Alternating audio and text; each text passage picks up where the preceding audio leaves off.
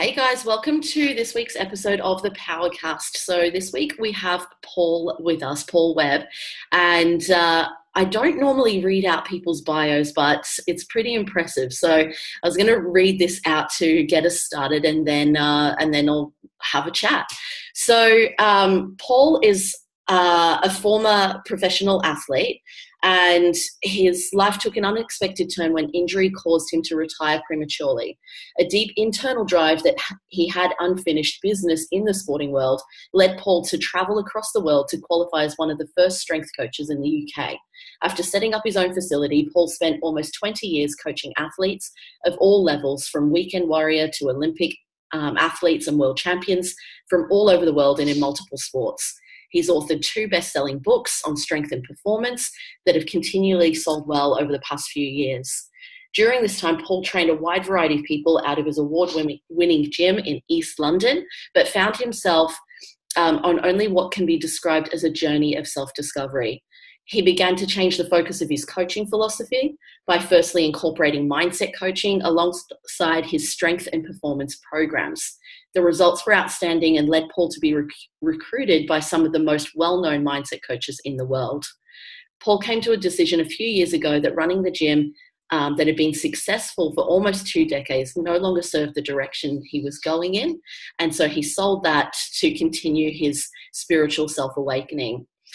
Paul began coaching clients on their own spiritual journey, drawing on years of experience both in his own life and through working with thousands of clients. He's traveled the world from the UK to the US and even to Saudi Arabia, working with Hollywood actors, entrepreneurs, CEOs, Olympians, and royalty, helping all to achieve levels of success in their lives that far exceeded what they expected. So I'm so happy to have Paul on, excited to have a chat about your amazing journey. So thanks for jumping on with me, Paul. It's an absolute pleasure, Aline. Is that really me that you just said that? You're like egos. You're sitting there thinking, did I do that? Was that really there? But yeah, it's quite a journey, right? Yeah, amazing. And, I can relate with working in the fitness industry, then stepping into personal development, mindset work myself. So yeah, really excited to chat about that. It does seem a kind of pathway, doesn't it? I know quite a few older, let's say, PTs and coaches that kind of make that transition. Yeah, definitely. So what originally got you in, what originally got you into setting up your gym? Was that the first thing you did in the fitness industry? Or? Yeah. I'm a 70s child, right? As you probably can see. And so when I grew up, we weren't blessed to have the technology and all the availability of stuff to do that kids nowadays have. It truly was a really different time, pre-internet, pre-personal computers, really. Very, very different. But by the same token, on the other side, had much more freedom. So, you come home from school, you go straight out, you just say to your parents, I'm off out, and they'd say, be back for tea or be back before it got dark or whatever. And it was a kind of a different life, really. So very early on, 6, 7 years old, I sort of knew I was better at football than other kids. I could see I was. I could control the ball better. I could pass the ball better. I had more time on the ball. So I knew that I was reasonably good at that. So I just became obsessed with it.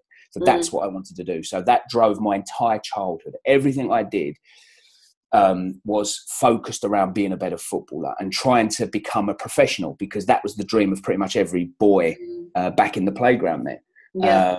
And I was one of the very fortunate ones that I could do that I actually made that transition. So that was my first sort of step away from a normal environment into the professional sporting world and potentially into celebrity, because, back then, everyone wanted to be a footballer. So everyone knew you were a footballer. So I was living in the area that I would play for Crystal Palace. So I was near the area. So I got spotted when I went out shopping. Kids would come over and ask for your autograph. There were no selfies then, of course, because there were no phones. So you would go out with your family or your girlfriend or your friends, and people would stop you and ask you to sign a bit of paper and that kind of stuff. So it was kind of a bit of a surreal time. Yeah. But as you so eloquently said, I got injured, unfortunately, just as I was transitioning to the first team. With a big, long future ahead of me, I ended up with a career-ending injury. So that was my first foray into, this is what I've wanted to do all my whole life. I'm blessed, I'm doing it. And now, it's gone. It's been Yeah. taken away. And you know that back then, there were no schemes for ex-professional footballers at all. There was no counselling. There was nothing. You just went into the office. They said, your contract's up. We're getting rid of you. We're releasing you. Go and grab your boots and go. Yeah, basically go now, you know. Yeah. How did you deal with that? Badly, you know. It's like, what? You know, if you think about it, right? So my manager at the time was Steve Coppell. Steve Coppell, I don't know if you know or your listeners or viewers do, but he was a famous Manchester United footballer who played for England and had his career ended by injury. So here I am injured, like tenuous as to whether I'll be back playing again or not. You would think that there would be a bit of empathy from someone that had gone through it. But actually, no, there was none of that. There was no sympathy, no empathy, nothing. It was just a case of like, you're injured, I don't want to speak to you. Wow. It was really harsh. So that was very difficult to get over. But I'm quite determined. I'm quite single-minded and focused. So I just trained. I guess I was fortunate that my cousin at the time was British powerlifting champion. So he was a big hulk of a guy. Yeah. Tattoos, long hair, played the electric guitar, rode a Harley. Bit of a hero, you know. And so he wrote me a strength program, went into the gym, started training with all these powerlifters. It was great. It was really, really good. This was mid-80s, late 80s. When it was massive. Yeah. So I tried to come back. I got released by Palace, went to Fulham, did a pre-season, but just couldn't play and train every single day. The injury was just too severe. So that was it, really. So then I had this kind of dilemma about what to do next, because I just focused wholly on one thing. Right? Which we know will bring you results, right? You know, if you focus on one thing, turn up every day, do the work, deliberate practice, intention, all that kind of stuff, you get better at that one thing. But other things you're not doing. Yeah. Now I've got to decide what I'm going to do, right? Yeah. And I think as well, you can tie your purpose and identity into that one thing. And then when you lose it, you feel like you've lost everything. Yeah. So I was Paul the footballer. I was Paul the goalkeeper. I was Paul that was the hero at my old school because I was the first person to transcend the school and become famous. I was Paul the goalkeeper who everyone in my family was like, whoa, we've got someone who's going to be on the telly in our family and all that kind of thing. And all of a sudden I was Paul, just Paul. Yeah. And it was really, really difficult. And I didn't have the skills I have now to be able to cope with such, devastating news and almost trauma, right? Yeah. So I just sunk into a depression. It was I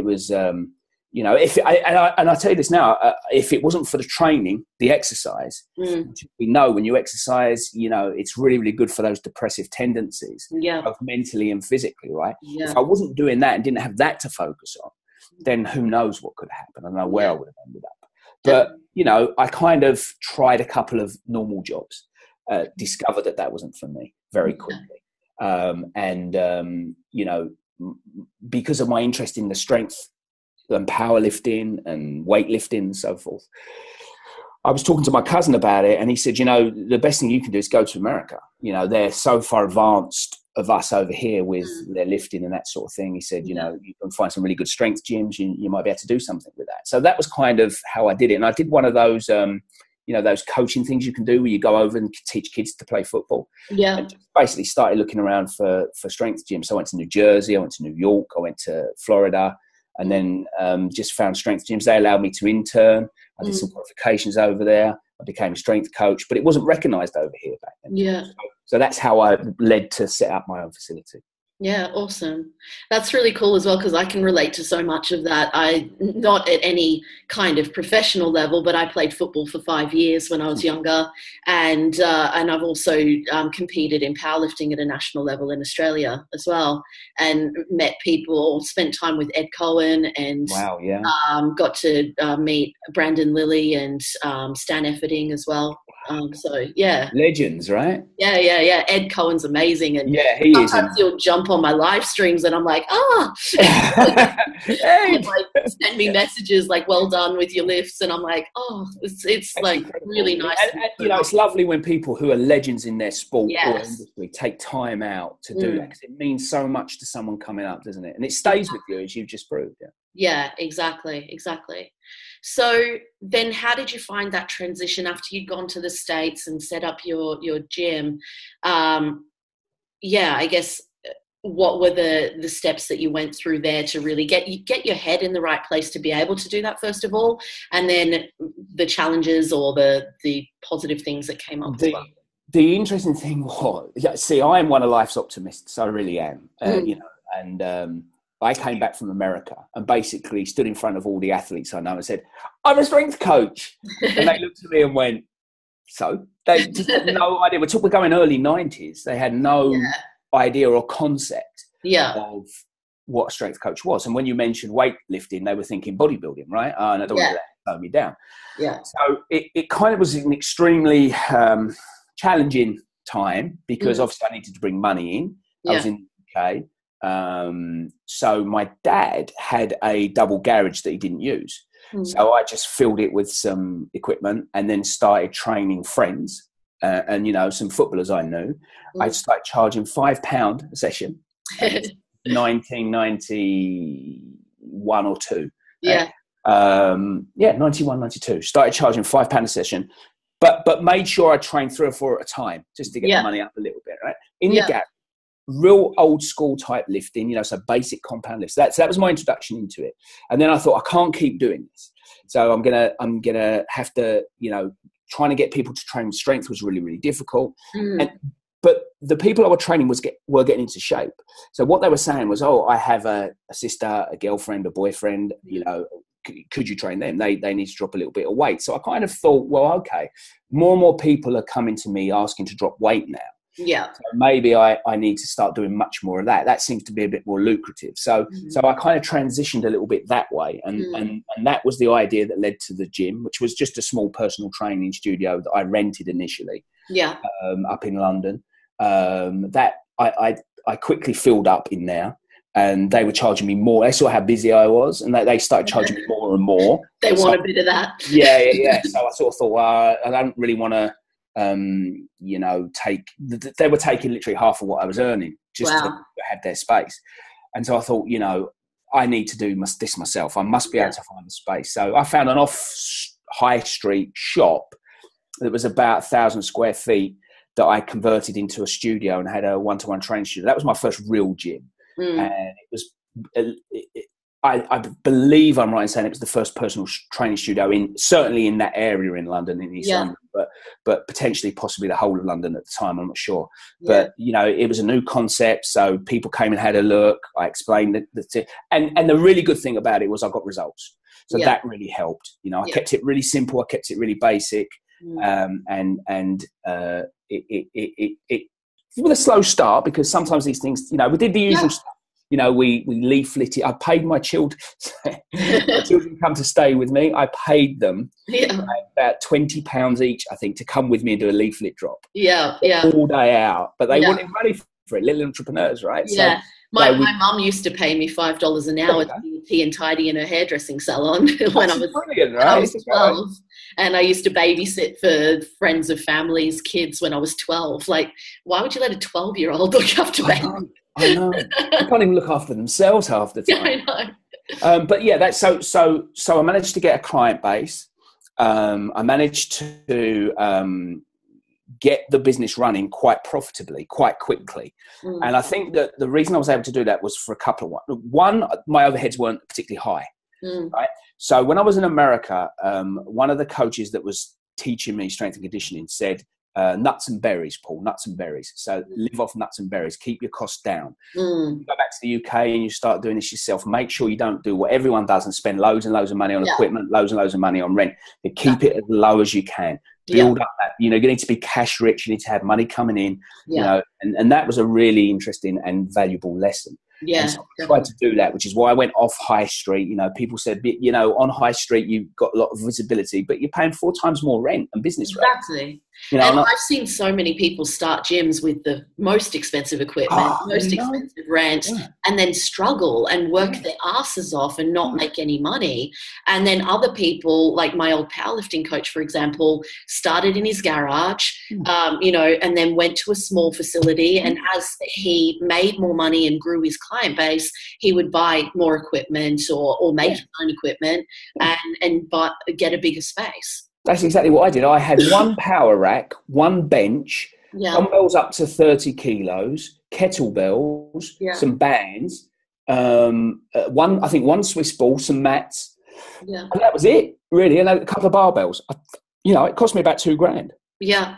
And it was all secondhand. It was all refurbished. Yeah. And it really worked. And I kept that for 3 years. It was like that for 3 years. Yeah, cool. Right up until the point that I literally couldn't fit any more clients in. Because back in those days, you're talking about charging by the hour, right? So clients were paying you per session, effectively. Yeah. Very old school way of doing it.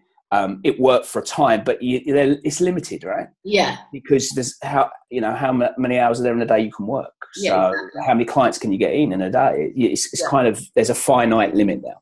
Exactly. So that became the first issue I really faced, if I'm honest. Yeah. I think that's such a good lesson, just to bring it home even more for people listening around. I think so many people want that short-term pleasure, and they're not willing to go through the short-term pain to get the long-term pleasure. Yeah. And and I've done it in the past as well. I'm making more money, so I'm going to go get a private chef and massages every week and buy designer clothes. And then you come back down to reality and you're like, well, if I'm living like this, yeah, I'll have nice things now. But what about the legacy? What about the long term? What about growing to be something more than just having a nice time for a little while? Yeah, I'm big on teaching clients about the laws of the universe, right? And how when you align to those, things work really, really well. And you just described the law of sacrifice superbly well, that, you give up something of lower value now to have something of higher value down the line. And it's a really important lesson, because people today want everything now. Yeah. People today are distracted all the time. We've got so much technology around. We've got so much pull on our time. Yeah. Everyone wants everything now. So they've lost this ability to say to themselves, okay, if I want to be a concert pianist in the future, I have to give up going out and messing around with my friends or going online gaming. I have to practice my scales for an hour a day, every day, until I'm good enough to play at a concert piano at this level. Yeah. And that's a real skill. And when people understand that and learn that, and most importantly, put it into practice, that's when they get the results. Yeah. Did you always have that kind of mindset, or was it the thing that the strength coach said that really triggered it? Or what do you think helped you to have? I got asked this question on another podcast not so long ago. And I went to say, it's something I learned as I went on. But then I remembered a story of when I was really young. And basically, I used to get a weekly football magazine called Shoot, and they would have articles from famous footballers in there. They were probably ghostwritten and whatnot, as these things are. But you would read them as a kid, and you'd be like, that's so. And I can remember reading an article by a former. See, I'm a Chelsea fan, right? Yeah. So it was a former Chelsea legend, Ray Wilkins, who sadly died earlier this year. And he was talking about a particular skill that he did, where he would be able to. The ball would be passed to him. He would control it in turn at the same time, leaving an opposing player for dead and then passing the ball. And he explained, and there were diagrams or pictures of him doing this skill. So I thought, I want to do that. I must learn that. So I took my football out into the back garden, went out the back gate into an alley that was there, and there was like a brick wall that wasn't sort of much bigger than a foot or two, right? So just a bit wider than the football. And I spent all day, every day, kicking that ball against that wall and controlling the rebound and turning. So what effectively I was doing, I was obsessing about it, of course, but I was practicing deliberately that skill. Yeah. And this is what we get clients to do, right? When they want to achieve something new, they have to practice it. There's a process they go through. And this deliberate practice, where you intentionally practice with focus a particular new thing, after time, it starts to be ingrained, first in neurology and then through your nervous system. Yeah. So you can unconsciously perform that skill. Yeah. And that's what I was doing back then. So I kind of guess I've always had it. And maybe it was because I was obsessed about playing football. So it was the football that triggered it. Maybe it was something that I was born with. I don't know. But most behaviors are learned anyway. I can't think of anyone in my family that was quite as obsessive as me. Yeah. I'm nearly 50, Ellie, and they still call me weird today, my family. So that makes Yeah. Well, entrepreneurs are always people who think differently, right? Yeah, for sure. For sure. Do you think you were, from a young age, had that entrepreneurial mindset, or were there people around you that helped to grow that, or was it just part of your personality? Where did that come from? I think it was a combination. My parents provided a nice house for us. You know, they struggled to do it. They had what I would class normal jobs. And I used to look at what they were doing and say, I don't really want to do that. You know, because I want to play football. I had this, it opened my mind to possibilities of earning more money than them. It opened my mind to traveling. It opened my mind to performing. You know, I've always been the sort of person that wants people to enjoy themselves. So I've always gone out my way to make sure that everyone's involved, that I can make people feel better. So I used to do that by joking around a lot as a kid. I used to do it with my football. They can come watch me play and feel better. I've done it with my coaching. They can feel better because they look better physically. They get stronger. They have a better result that way. So that kind of, I think, was the genesis of that, if I'm honest. Yeah, cool. And that's interesting because you can have whatever happen and see what you want from it. For example, your parents weren't entrepreneurial, didn't have businesses, and you had that, I guess, away from motivation of like, well, I don't want to do that. I want to do this. Whereas mine was the opposite. Both my parents have always been entrepreneurs, always had their own businesses. So I felt like that showed me the possibilities and that I didn't want to work. So it's cool that either side. Absolutely. And it doesn't matter. There's not one way better or worse than the other. It's whatever gets you to the destination. Exactly. You know, and I'm thankful for the upbringing I had because it did instill some behavioural traits in me. There's no question. And my parents were quite strict. They were always having me say please and thank you and opening the doors. And, you know, I thought that to be respectful and these are just general behavioural traits that enable civilization to get on, right? Yeah, totally. Awesome. So I guess going back to the gym then, when your gym was full and you said that was really one of your first challenges, trading time for money and having that full gym, what was the next phase of your journey? Well, there was kind of two steps I took. I went and spent some time back on the west coast of America. So I did a bit of traveling and a bit of work out there. And I was fortunate to be staying in Santa Clarita, which is where Alan Cosgrove has his gym, Results Fitness. And I just walked in one day. I'm going back 14, 15, 16 years, I think. And it was when he had just opened the gym. So it was really, really small. And it was smaller than mine. He had less equipment than mine. But he was crushing in there. And obviously he's Scottish. And a really, really nice guy. So we just had a chat. I said I was in the neighbourhood, blah, blah, blah. And he was doing something really interesting. He had 3 clients working with him at once. And I was talking to one of his staff. He had 1 member of staff at the time. And they were saying it's a semi-private model. So when Alan finishes, he'll come over, have a cup of coffee. When he finishes, he'll come over and have a chat with you about it. So we had a chat, we were talking, and he, you know, was very open, you know, really showed me exactly what he was doing and why he was doing it. And basically, you know, I was charging, I can't remember if it was £40 or £50 a session. Right? And he was charging something like $30 for each client. And there was 3 of them. So $90. So I suddenly thought, right, okay, this is interesting. So I came back to the UK and then started to implement that in that facility. So I offered the clients at Alan's with his advice to say to them, look, I can give you slightly cheaper training, but I'm going to put you with a couple of other people. You know, you'll get that group thing going on, you'll get engagement, you'll get better results and all this. And quite a few decided to do it. Some didn't. They just stayed where they were. So I dropped their money. I think it was £40 because I dropped it to 25 and I had 3 of them in there. So, you know, 20, 40, 60, £75. All of a sudden I'm earning £35 more an hour. So that was great. That kept me going for another year. But again, because of the size of the facility, it gets a bit compromised. It was a small place I had, and, you know, I wanted to move people around a little bit more. I was learning new stuff. I wanted to, you know, I wanted new equipment. So I got offered a much bigger, I think it was about 2,500 square foot place on the high street. And I knew the landlord. He offered it to me before he put it on the market. I went and had a look. He needed a bit of work doing. But I thought, you know what, I'm going to do this. I'm going to take a chance. Because I like taking calculated risks. Yes. I think that, you know, if we play safe all the time, generally we stay safe. Well, the key word in that's calculated as well, isn't it?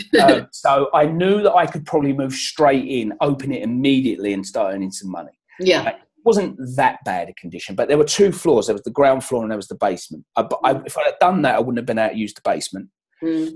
So I wanted to develop the basement as well because I could have 2 floors there and I could have much more square footage. There were little rooms downstairs. I could have treatment rooms as well. I could rent them out. So there were multiple streams of income coming into the place. I had a nice shop front so I could sell supplements and sports clothes and all this sort of thing. So I had these really grandiose plans. Unfortunately, I didn't foresee the damp downstairs. So when the builders came in, they quoted us 40 grand for the build and that kind of thing. And I said, yeah, do it. And, you know, they said 6 weeks. So fine, no problem. Let's get it done. And then they went downstairs and they said, you've got really bad damp. We're going to have to really strip it back. We're going to have to tank it. That's going to cost you about 60 grand. It's going to, so you've got to do it. You can't, otherwise I would have to block off the downstairs and that would have ruined half my plans. Yeah. So that meant that instead of opening at the end of December for the beginning of January, we're now pushing March, end of March, beginning of April. And that's the whole peak season gone. Yeah. And it was a really stressful time because, you know, you've got people knocking on the door saying, what's going on? When's it opening? Because we had all the signs up. Well, why aren't you open? You know, and I knew it was in the area I lived in, so I knew everyone. So I was constantly talking to everyone about it. You know, I had brought people in and showed them around, and I had this delivery of all this new equipment that was in a lockup. It was like, it's just nuts. And in the end, I said to the builders, you know, whatever it takes, you have to finish by this weekend. Yeah. The big opening weekend. So they were literally painting as I was showing people around on the opening weekend. Yeah, wow. Awesome. What's the biggest thing you learned from that experience? Oh, great question. Certainly, if I could do it again, I would do a lot more research and planning before I started because I just jumped straight in. Yeah. You know, the Paul, the landlord I knew, said, do you want it? These are the terms. And I just went, yep, I'll take it. I didn't even negotiate. I didn't even go and have a really close look. I didn't get an engineer with me and say, right, what's going on? I would have spent the money to do that and got done my proper due diligence and then I could have made that decision. And if I'm honest with you, if I'd have known the cost and what was going on initially, I probably wouldn't have moved into it. I probably would have gone somewhere else. Yeah, yeah. And I guess that ties into what we were talking about when we were having a chat before we started recording, that kind of me and you have that personality where we just make fast decisions, which can be a great thing in business. But then at other times it can be be a disservice sometimes. Yeah, it hurts us. I mean, that hurt me financially to the tune of about 80 grand. Yeah, because we were scheduled to spend about 40 grand on the build to get it really nice and the equipment and everything and get it up and running. It ended up at about 120 grand. Yeah, so, you know, we had to borrow money. We had to max out credit cards, which I didn't want to do and didn't need to, you know, and that puts a lot of pressure on you. Like when you say everything's ready for the opening weekend, and then 3 months later, you've got a 15 grand rental bill coming in. Yeah. You've got 3 months really to hit from scratch to make that. Yeah. And it's like, okay, how are we going to do this now? What system of training people am I going to use? I'm going to go full gym. Am I going to keep it personal training? I'm going to do a combination of the both. What am I going to do? Yeah. You know? And so that was an interesting time. Yeah. And I guess pressure can be good at times, but it can also be very stressful. Yeah. So was that the gym that you were in for quite a while then? Yeah. That's the one that we won awards for. That's the one that we see. My whole thing about doing it, I got interviewed for the local paper before it opened, and they said, what are you hoping to accomplish with this gym? And I just said, I just want to build a really good community. I want people to come in this place, feel safe, get the results they want, and have some fun. Yeah. And we were able to do that. I worked really, really hard on that because I knew that the way I trained people got results because it's not rocket science, as we know. You know, physiology is physiology. You know, if you want to get people in shape, you follow the rules, the systems. Like with business, you want to build a business, there are certain rules you follow. You want to build money, there are certain rules you follow. Yeah. You do that and you're mindful of everything, you get a result. Yeah. It's when you don't do that the problems occur, right? Yeah. You get another result. But so I knew that was a given. I knew that if people followed the system and the process that I'd spent years putting in place, they would get a result. So I knew that. So that was not the worry. The worry is like, you know, okay, how is everything else going to work? Yeah. how am I going to manage everything else? So I want to make sure that these people want to come here. Yeah. When they want to come here, everything else falls into place. So that's what I work really hard on doing. Yeah. And how did you learn about marketing, sales, scaling a business, or did you have mentors along the way, or how did you learn that stuff? Early doors, I did it all myself, just by the seat of my pants. Yeah. I just thought, what can I do? How do I talk to these people? I was fortunate in so many ways that I lived in a really good community. Yeah. You know, I spoke to everyone because I'm one of these people that just talk to everyone. Yeah. So I was able to say, oh, by the way, I'm opening this. You should come along, have a look, see what you think. We can have some fun. Da, da, da. So that's kind of how I did it initially. Then I started to look at people that were much more successful than me. Speaking to Alan Cosgrove in the States, and I could see what he was doing and the way he was thinking was a real eye opener, if I'm honest. Yeah. Because you think, there are ways that you can do this that work much better than the ways I am. Yeah. And I'm not egotistical enough to not ask for help. Ellie. Yeah. You know, I've always been someone that will say, show me what you're doing. How does that work? Yeah. Well, I think for some people, if you think you know everything, you really know nothing. No, absolutely. I have had clients, well, my best clients have been people that just drop everything that they think they know, and they just listen and they allow me to guide them and find the answers within themselves. And you find that you're just unraveling stuff. They're unlearning, aren't they? Because exactly. that fixed mindset of it's this way only is so damaging to people. There's so many ways to run a business, so many ways to make money. Thinking outside the box. You don't need to do it the way every other personal trainer's done it or every other coach has done it. There's so many different ways. Yeah. Awesome. So,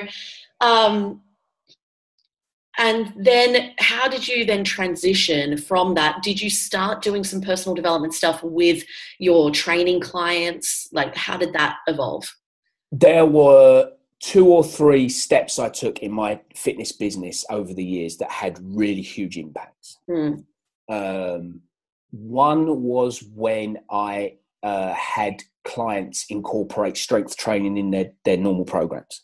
So normal everyday, disregard the athletes because they're a different breed, right? So, you know, the weekend warrior or the member of the local community that wants to lose a bit of weight, wants to get a bit toned up or whatever. But to have them start to train for strength and get stronger made a massive difference to them. Yeah. It made a difference to them physically. It made a difference to them emotionally. It made a difference to them, you know, mentally, all this wonderful stuff, because they started to express themselves a bit. They became stronger versions of themselves, to coin a cliche. So that was one. The second one was the mindset. Yeah. Once I started, because I've always been fascinated by the brain. It's something that's really, really fascinated me. And when I was a kid, I was an avid reader, you know, a habit that I still have today. I just read everything. I love reading. Yeah. And I used to read some really funky books, and the brain used to really freak me out when you read about the brain and you know, even back in the 80s, it was still crazy what you were learning. So I knew that, you know, mindset coaching, the way that people were looking at themselves and viewing themselves, you know, was the missing key for so many people. So I started to take courses and trainings in that, and then I started to incorporate it in my life as well.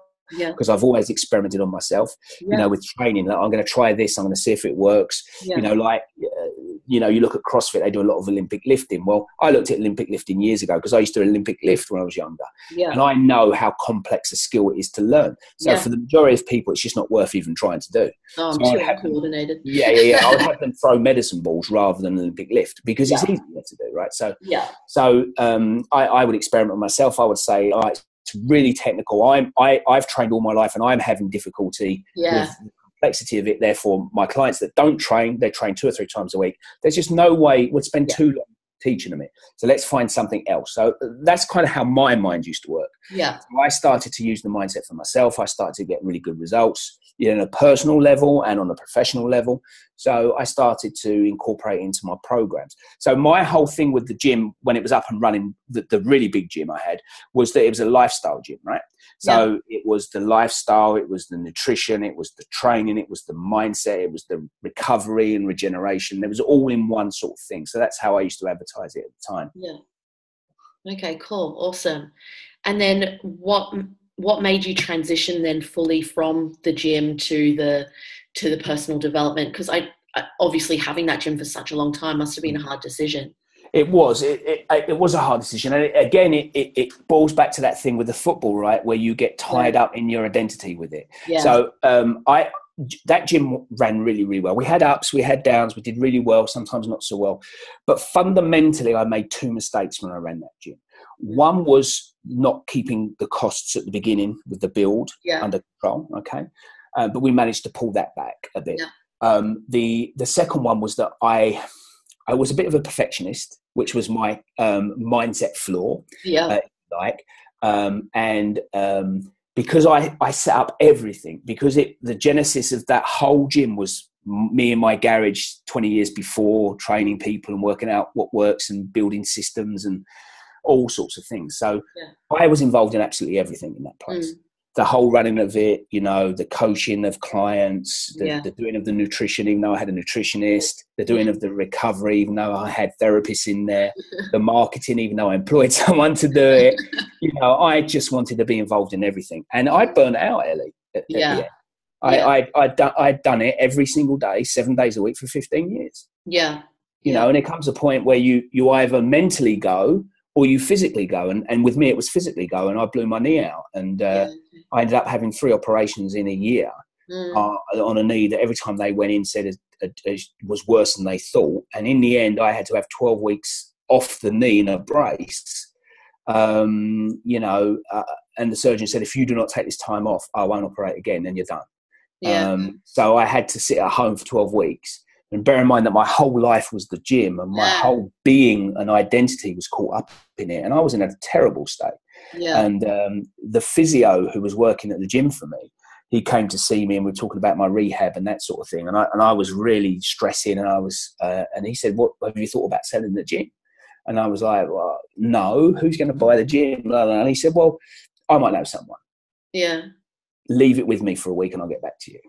And he actually came back with a partner and offered me a price for the gym. And at the time, my wife, who wasn't working because we'd had kids, wanted to go back to work. So childcare was a little bit of an issue because I was in the gym 15 hours a day. Yeah. She was going to go and work full-time back up in town. She was going to have to travel for the job. So it was like, okay, how are we going to do this? And it all kind of conspired at the same time. And it was just basically a decision like, okay, I can sell the gym.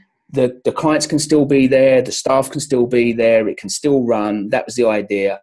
I've, pretty much done my time. I can come out with a chunk of money. I can recover from the injury properly, and I can move on to another chapter. And I can always set up another gym if I want to. Yeah, yeah.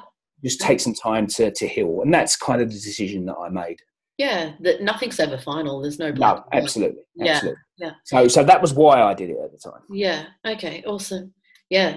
Why do you think that you tried to do everything, even though you had the team in place? And what advice would you give to people on that? Because I thought I could do it best. Yeah. Because it was my baby. Mm-hmm. Because I was so attached to it and an identity.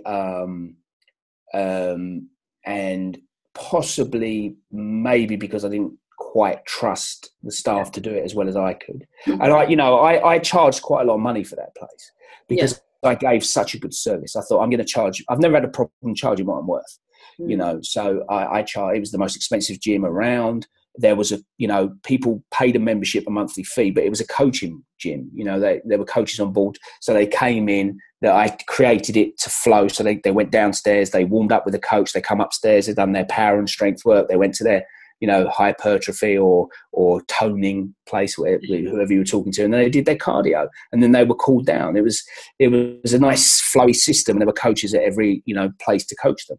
Yeah. But I wanted to make sure that everyone was sticking to what they were doing, that they were giving the best service they could give to the clients, that they were fully engaged and all that sort of thing. Because the minute they weren't, these clients who were, they were reasonably wealthy clients. It was a reasonably affluent area. They would be straight on me because they knew me. They knew me from the area, and they'd be saying, "Oh, X, Y, Z didn't. He was training me today." Yeah. So I just thought, in order to make sure that these guys and girls are doing this in the correct way, or what I saw as the correct way, I'm going to be there all the time. Yeah. Okay. But after years of doing that, it's a habitual. You can't get out of it. Yeah, it's a cycle. Yeah. So what advice would you give to other business owners on, I guess, being able to build team to scale around systems or anything like that so that they don't burn out? I would start with the end in mind first. So what's the ultimate aim here? What's it going to look like? When all is said and done and it's successful and running, what's it going to look like? Okay. And then with that in mind, what do you need in place to make that run smoothly? Yeah. Right? And then work backwards to where you are. And then okay, so if I need to write systems for training programs or for increasing profitability or for building products or whatever, that's where you start. Yeah. Right.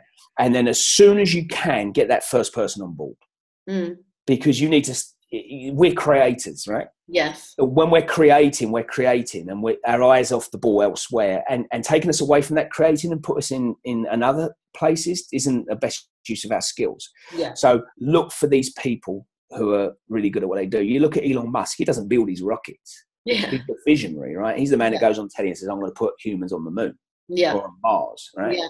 And then these engineers go, oh, what's this guy talking about? Goes build it, you know? Yeah. And that's what you want in your team. You want people that can, first of all, buy into the vision. Yeah. You know, you don't want people that are rowing the wrong way. It's suicide, right? And I've been there as well.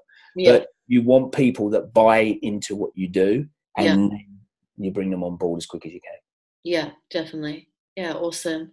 And so then when you transitioned out of that, how did you get into the personal development side of things? All right, so it's really interesting. So when I was rehabbing with my knee and I was on the sofa with my feet up with a 12-stone mastiff trying to lay on me, I was flicking on YouTube and I saw a video from an old colleague of mine who I'd known from my strength and conditioning days, but I hadn't seen for years.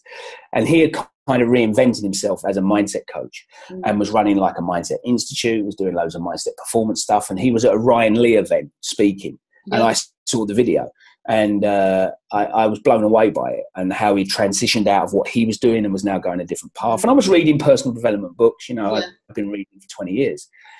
And so I just reached out. You know, he actually was my very first friend on Facebook, funnily enough. When I started Facebook about 8 or 9 years ago, he was the first person I requested a friend thing from. And I sent him a Facebook message and he messaged back and said, oh, dude, how you doing? What's going on? And so I had a little conversation with him. He said, look, I don't know what you're doing, what you're planning, but I've got this little thing going on. It's $500. It's 4 weeks. Jump on board. It'd be great to train you in there. So I thought, why not? Let's do that. So that's how I kind of got introduced to him. I went through a mindset process.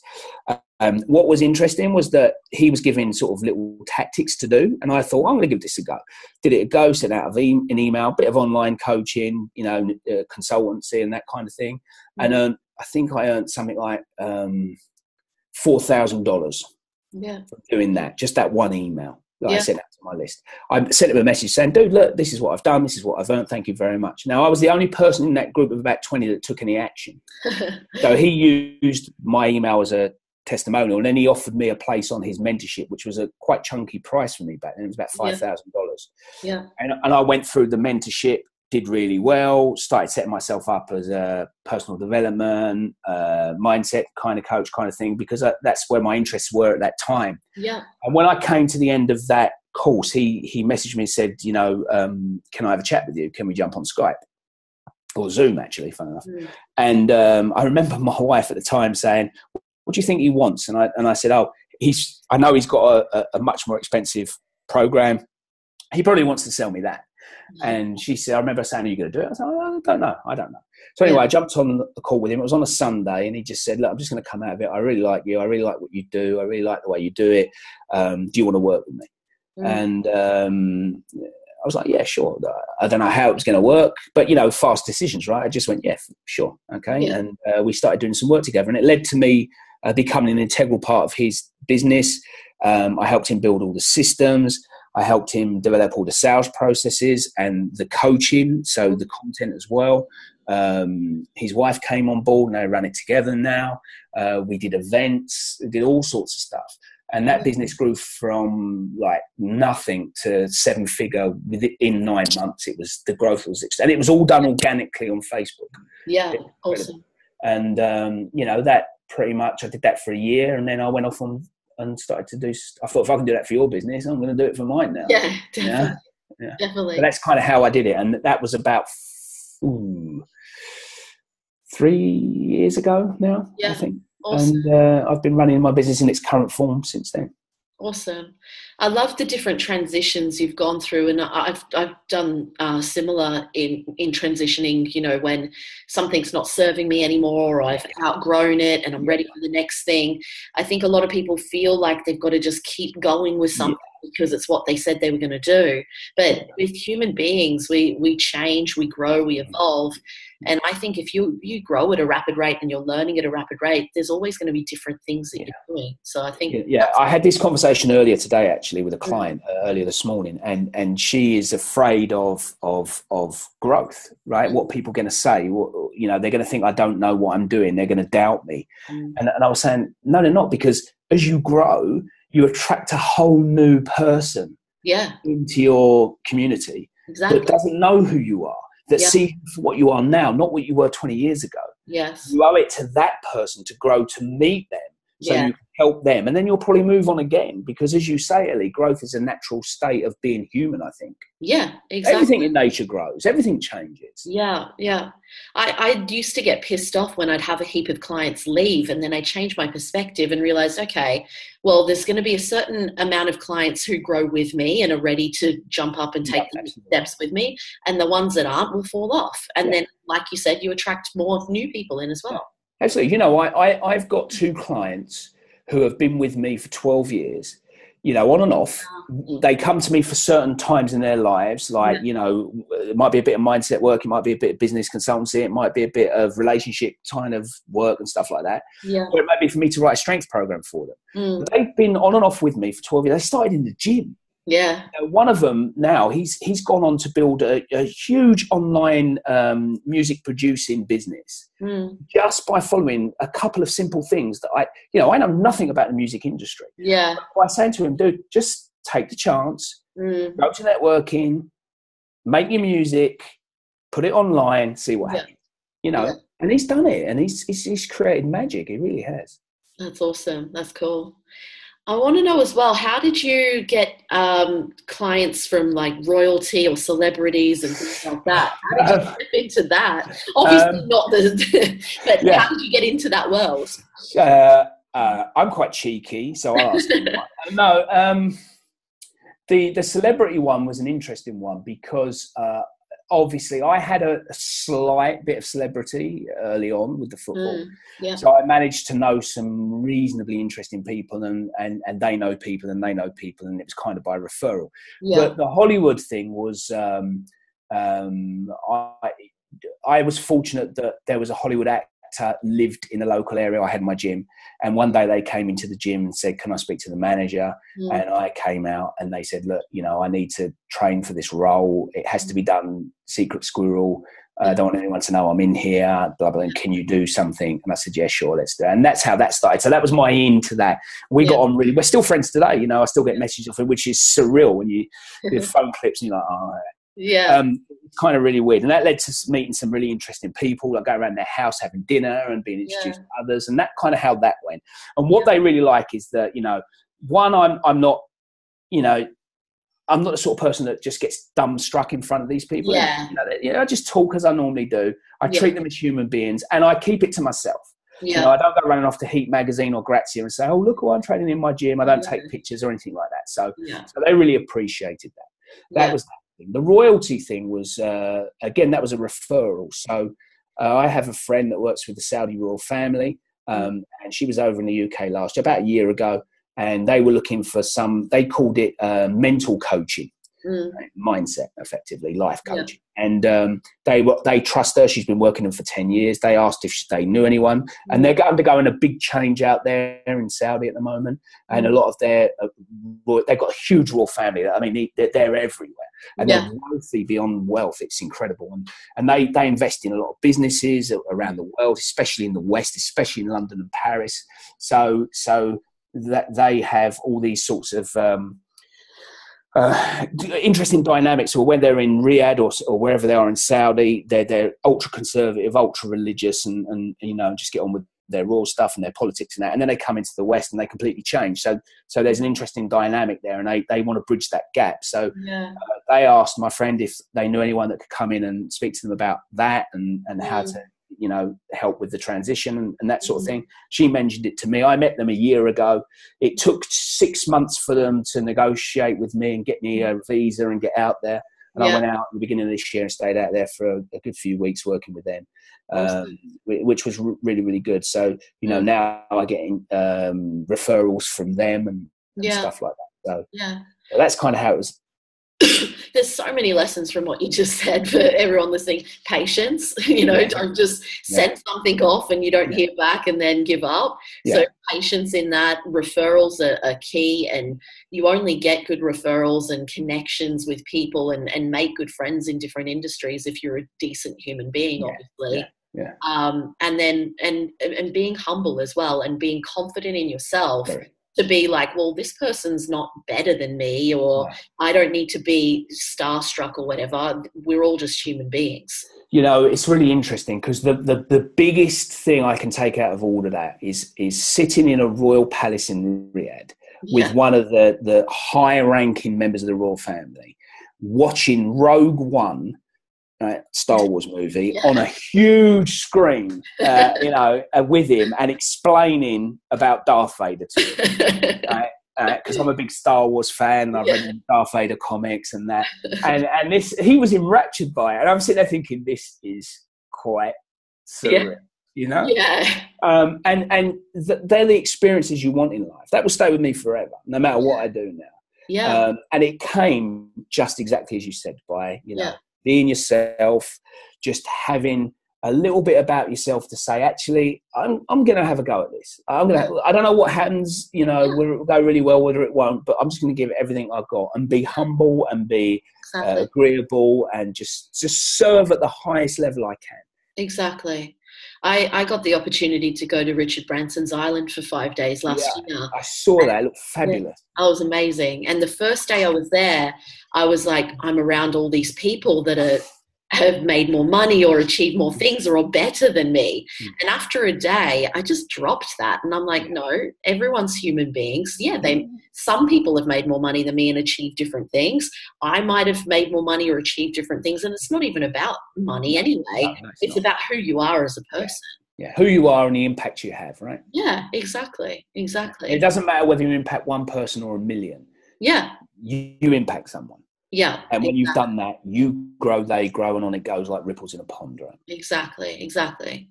And I know you've mentioned books a few times now as well. What are some of your favourite books?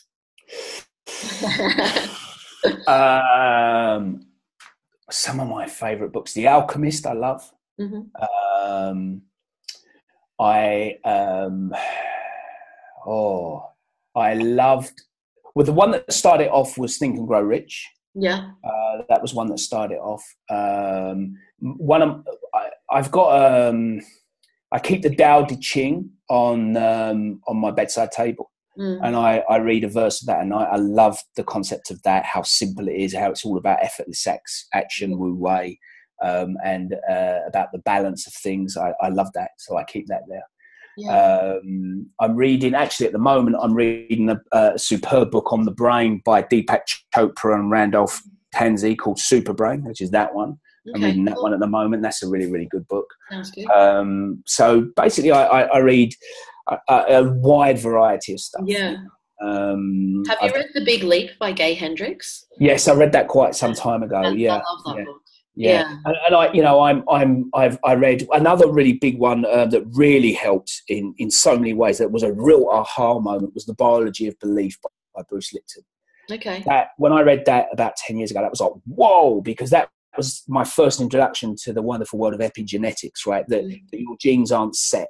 Yeah. That actually, about 5% of your genetic makeup is inherited, and the rest is up for grabs. So you can become, you can have, you can do pretty much anything you want if you have the desire to do it.